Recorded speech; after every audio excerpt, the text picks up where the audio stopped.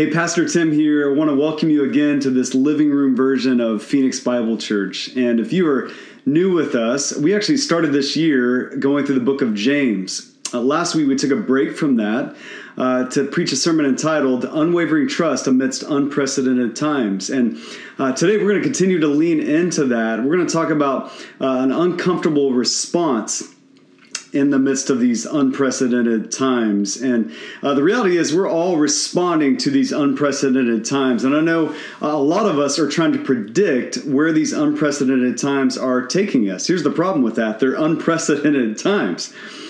Nobody's ever lived through this. Nobody has the playbook for this. If you do, you need to share that with us. Come on. But we don't really know what's going to happen.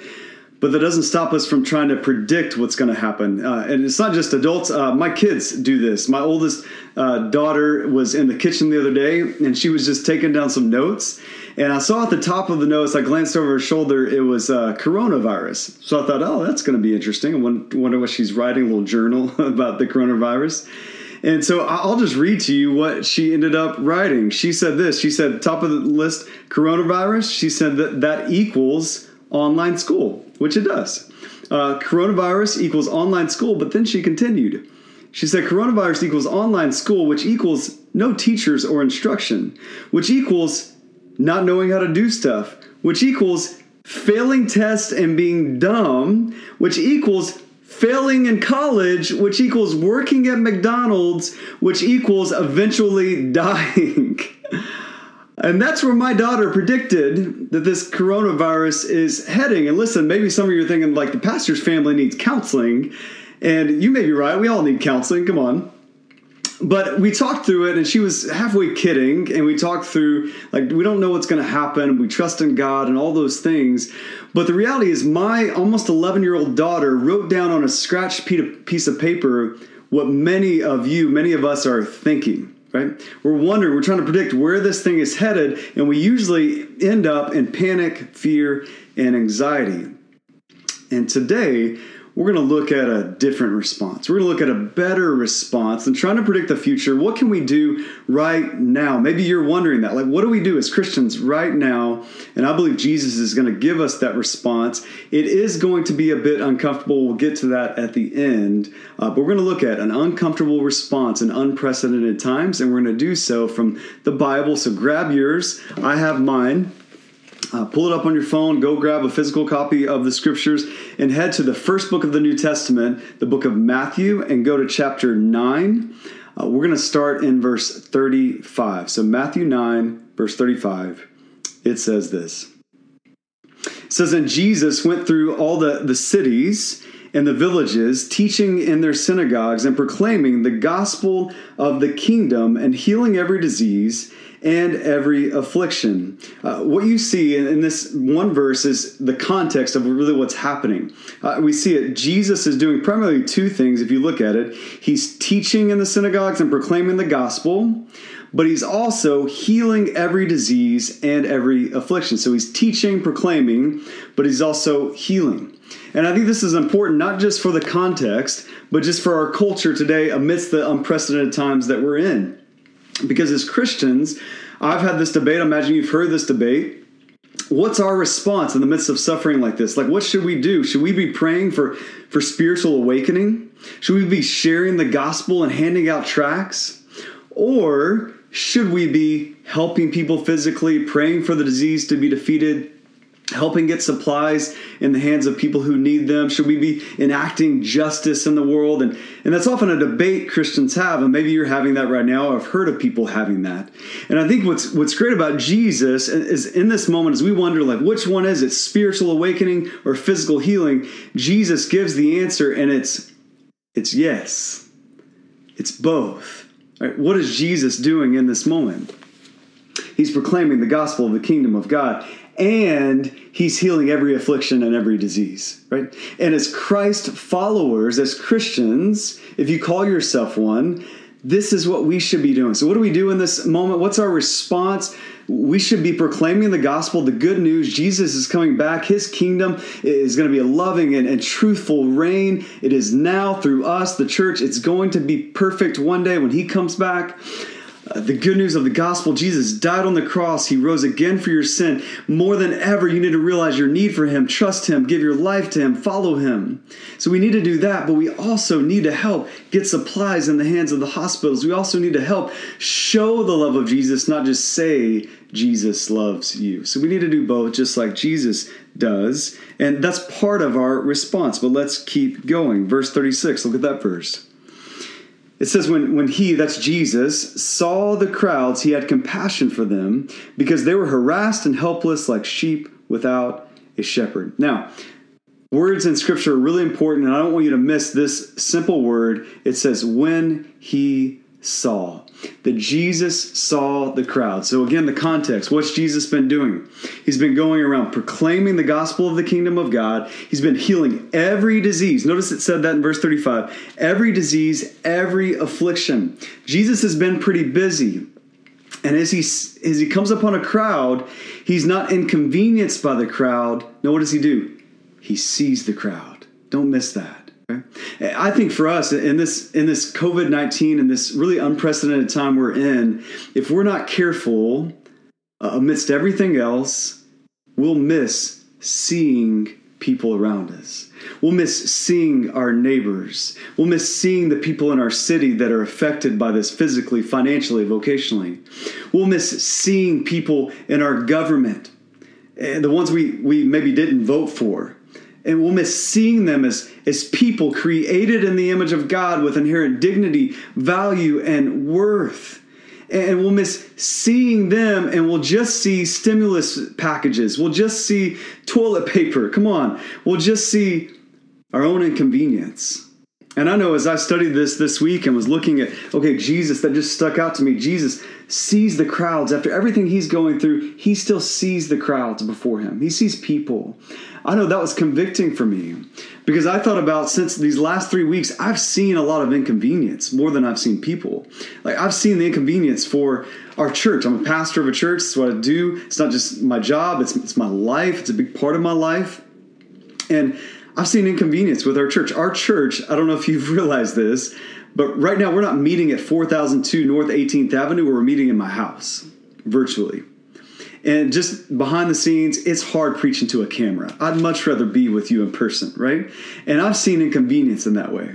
I've seen inconvenience in our church. I've seen inconvenience personally. My wife's birthday was last week. I still kind of feel like we didn't really get to celebrate it. Maybe we will have a post-corona birthday, right? And I've seen inconvenience personally. My kids are not in school. They're at home, and they're home 24/7. Come on. And I've seen inconvenience, and I haven't always seen people. I haven't even seen them. As these are people in my house, there's my wife, my 3 other kids, and they're not, listen, parents especially, they're not inconveniences. They're people created in the image of God. And Jesus saw the crowd. He didn't see an inconvenience. He saw people. And what if we saw people like that? And here's what I know. Some of you are going through affliction, and you're going through, some of you are going through a disease, like verse 35 talks about. And you're thinking, okay, Tim, you want me to see other people, but who's seeing me? Like I lost my job this week. My hours are getting reduced. I'm not sure how I'm going to pay the mortgage. I am fearful for my kids or for sickness or whatever the case may be and where this is going to go. And I'm supposed to see other people. Who sees me? And you need to know God sees you, and he sees every part of you right now. He sees the anger and the anxiety. He sees the disorientation and the depression. He sees your loss physically, financially, vocationally. He sees that. We see it in Scripture, just the whole of Scripture. Psalm 139, it says this, "O Lord, you have searched me and known me. You know when I sit down and when I rise up. You discern my thoughts from afar. You search out my path and my lying down and are acquainted with all my ways." He sees you. Jeremiah 23:24 says, "Can a man hide himself in secret places so that I cannot see him, declares the Lord? Do I not feel heaven and earth, declares the Lord?" God's saying, I see everything. I see you. And Jesus in this moment, Colossians 1 says Jesus is the image of the invisible God. Here's what that means. It means when Jesus acts, we should pay attention in the Gospels because he's showing us what God the Father is like. So in Matthew 9, as it says, he sees the crowds. Despite the fact he'd been really busy proclaiming the gospel and healing every disease and every affliction, he sees the crowds, Jesus does. And so that should clue us in. Okay, God the Father sees people, and he sees you. And so as we see that, just when he saw the crowds, we should see people, all people around us. We should see people more than we see the stimulus package, more than we see toilet paper, more than we see the inconvenience. We should see people. But that's not just a white knuckle legalistic thing like, oh, you should see people more and you should feel guilty for not seeing people. No, it's, hey, you see people because God sees you. And so first, I just want to see, do you see that God sees you? And is that enabling you to see other people? And then why is that so important? We spend a lot of time on one word, saw or see. Why is that so important? Well, here's why. Here's what seeing people causes.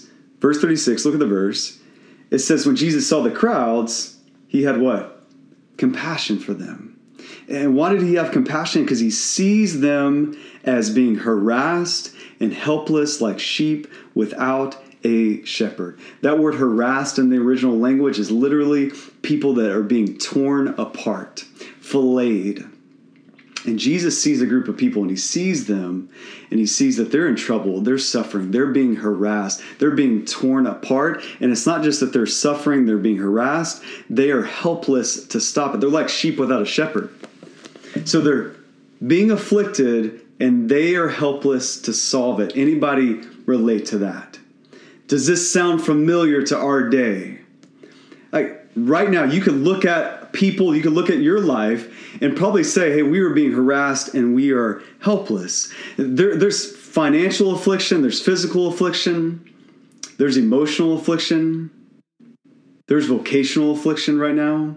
For our world, and maybe for some of you in this living room, there is that affliction that we are experiencing. We're harassed and we're also helpless. Have you felt that?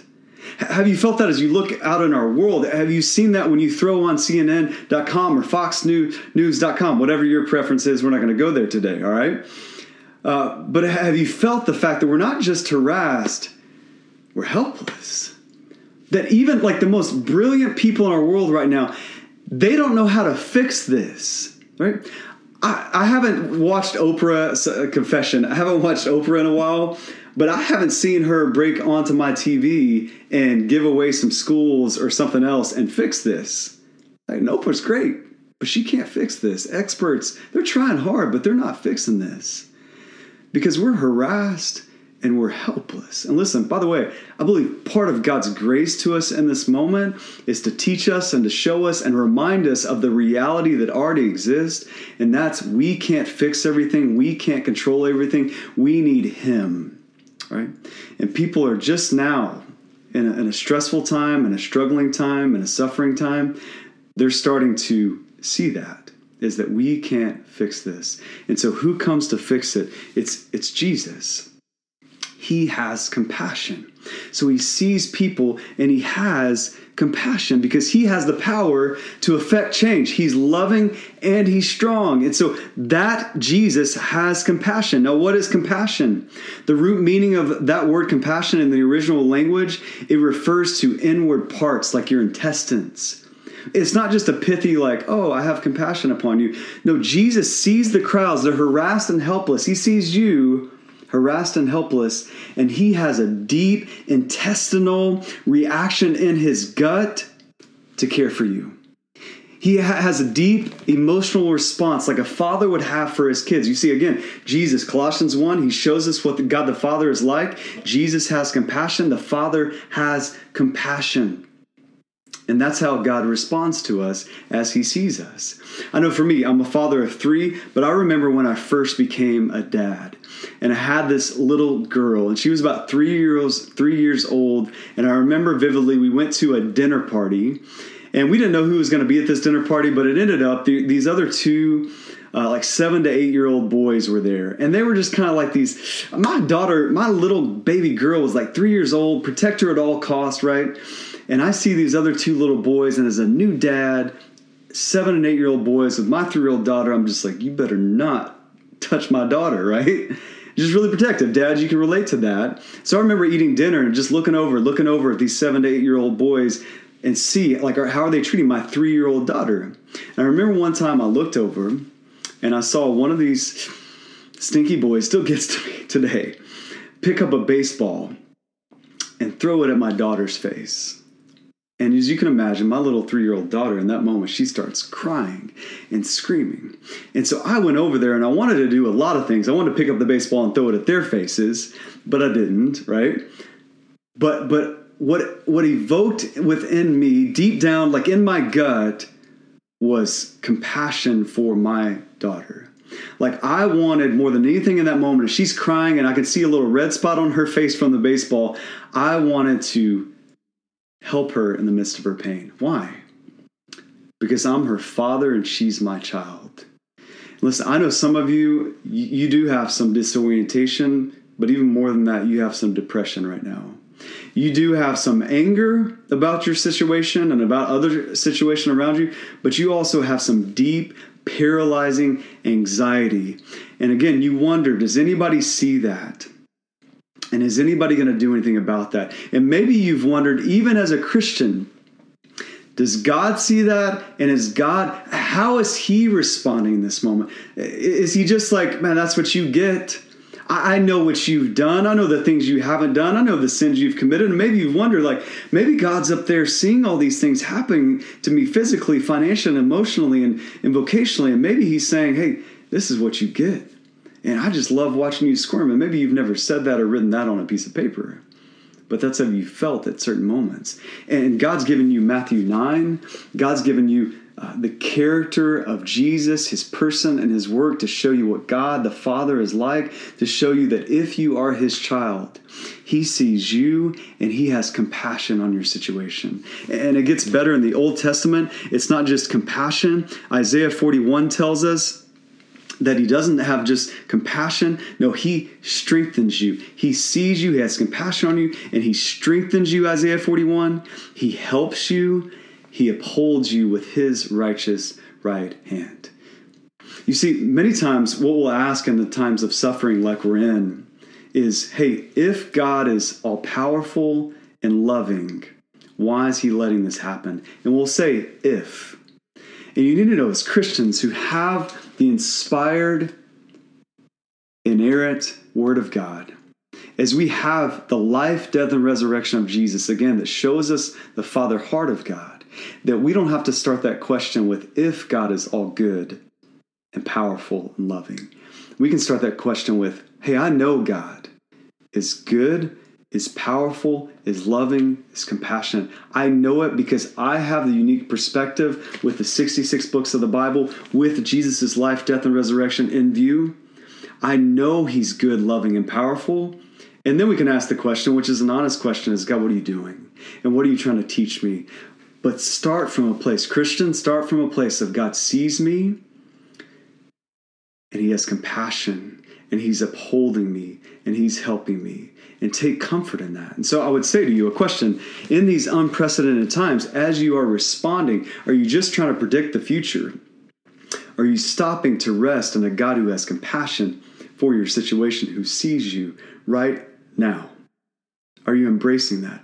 And then, just like God sees us so that we can see other people, God has compassion on us so we can have compassion on other people. Are you not just embracing God's compassion for your life, but are you then extending that compassion to the others around you? Next thing, and this really gets to our response. Look at verse 37 with me. God sees, God has compassion, so what do? Verse 37 tells us, then he said to his disciples, and notice he's been looking at the crowd, now he's turning to the disciples. He says to his disciples, the harvest is plentiful, but the laborers are few. Interesting there. He's kind of pivoting the conversation. He's saying, hey, these people are harassed and helpless. We got some work to do, but the laborers are few. And I thought, as he said that, he would then say, okay, disciples, get to work. But look what he says. Verse 38. He says, therefore, pray earnestly to the Lord of the harvest to send out laborers into his harvest. He says, hey, there is a lot of work to be done. People are harassed and helpless. I see them, I have compassion. But as he looks to the disciples, he doesn't say, so get to work. He says, pray earnestly. Now, as I read that, I thought, okay, Jesus, I think you missed your moment a little bit. Right? You saw the crowd. It's this impactful moment. They're harassed and helpless. They're in need. You have compassion on them. You turn to your crew, your guys, your disciples, and there's a lot of work to do, guys. But pray. And as I read that, I just thought, Jesus, I think you kind of missed your moment. Like this was your Braveheart moment. I mean, this is the time to paint everybody's faces blue and get to work and send them out to help the helpless. But he doesn't say that. He just says, pray. Now, why does Jesus do that? Two things: sequence and source. First of all, sequence. You see, there's a sequence to this. Matthew 9, Jesus calls the disciples to pray. Matthew 10, he calls them to act. Right? Pray, then act. That's the sequence of Scripture. Right? The book of Nehemiah in the Old Testament, Nehemiah prays, then he acts. That's what we see. Matthew 9, pray. Matthew 10, act. And as they begin to act, sourced by prayer with God first, God begins to change things. He begins to help the helpless. He begins to heal diseases through the disciples. They do get to work, but first they pray. And so that sequence is really important in Scripture. And the second thing is source. If you want to extend compassion, you first have to embrace it from God. If you want to act, you first have to experience God acting on your behalf. Because here's what I know is we can go out and do a lot of things and help a lot of people, but if that is not sourced by God, it will not make a difference. It will not have any lasting impact. You see, what God needs from you right now, what is my response? God needs you to pray and connect to Him and connect to His compassion and His power so that your cup is filled up so then you can go pour out. Listen, can I just set you free right now? Some of you need to be set free. You're going around your house, and to be honest, you're not a lot of fun to be around with right now. Because you're just every project possible. We've got to do something. We've got to maximize this time. And you're watching the news and you're getting all anxiety ridden. And maybe some of it's to do with your life and your job and your family, but maybe some of it's just to do with supplies in the world or the stimulus package or something you need to sign to get something put into action and a petition or whatever the case may be. And you're thinking, I got to do something. And Jesus is saying, yeah, there's a lot of work to do, but first you need to pray. Because I'm going to do a greater work in you and through you than you could do by yourself. And so I know it's an uncomfortable response. I am a doer. It's an uncomfortable response to me. I just stop and pray earnestly. God, come on. We got to go do something. And I struggle with that too. That's why it's an uncomfortable response in unprecedented times. But God knows better than us. And He knows when He's going to send some people out. He's going to send the disciples out in Matthew 10. And they're going to not just change lives. They're going to end up changing the world. We're still feeling the impact of that in the church over 2,000 years later because they prayed and then acted. And I get the uncomfortableness around that. But I promise you, if you will pray, you will act. And it will be sourced not by you, but the God of the universe. And things will change around you. But it starts with praying earnestly. And so I just want us to step back and think about that. I want us to wrestle with that uncomfortable response. You're going to have some discussion questions, but first we're going to pray and ask God how we should act. Okay? If you think about it this way, there were 12 disciples, and Jesus says, hey, I see a crowd. I have compassion on them. They're harassed and helpless. There's a great need, just like there's a great need in our day. And He calls these 12 disciples to pray, and then they act, and they affect change, and they change lives, and they go on to change the world. And there were just 12 of them praying and then acting. There's a lot more than 12 people watching this video right now. What if we prayed and connected to God, a God of compassion, a God of power, a God who can bring help and action through us? What if we all prayed and then acted? What would God do? Let's see. Let's pray together now. Father in heaven, God, I pray for these men and women watching this right now in their living room. God, I pray that they would begin to wrestle with seeing people the way you see them, with showing compassion the way you have shown compassion to us.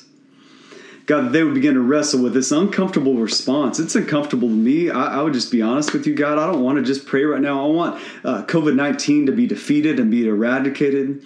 I want to start doing things to help people in our church and help them get jobs and get back on their feet. I want this economy to be fixed. I want to act. But God, you call us to pray and then act. And God, I pray that we would obey you and that we would see you work in us and through us, and that we would act, but we would first act in prayer to a mighty God who cares way more than we ever could, who's more powerful to act than we ever will be. And God, you would defeat the coronavirus, provide jobs, fix the economy, and you would do all that in your time, but you would teach us along the way, and we would first pray to you, and that you would do those things through us and in our world. We pray that in the mighty name of Jesus. Amen.